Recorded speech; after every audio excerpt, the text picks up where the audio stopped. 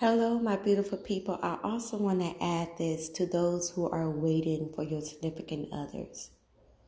Keep in mind, again, that they too have free will to either join with you and, to do what God is leading for you both to do in life in the future, to enter to the promised land, to be blessed with businesses, organization, ministries, and many other things, right? They have the free will to either join and participate and partner up with you with the Lord, or they can deny it all and go their own way. And I want you to know, regardless of what decision your significant other, your kingdom spouse, your prodigal wife or husband makes, God's will be done. Okay? And trust and believe. If that person rejects you, walk away and abort the mission.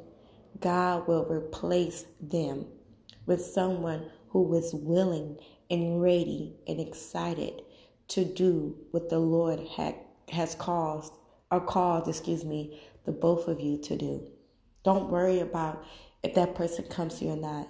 That's not your job. Don't even worry about it. Pray for them. Because, y'all, this journey is not easy at all, okay? And the significant others, they see what's before them. They see the responsibilities, the duties, and everything else that comes with it. They may get scared. They may go away like, this ain't nothing that I want. Don't worry about it. God will replace them with someone who is bold enough, courageous enough, who has foresight, who has spiritual eyes to see past the troubles and fear that would come with, moving forward with God to this promised land and many other things, right?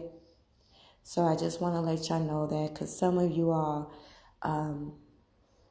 may have lost your significant other. Some may have died.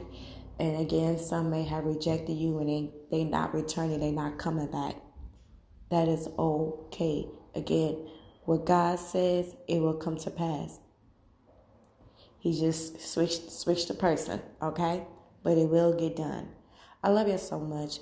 Y'all take it easy, and I'll talk to you soon if God is willing.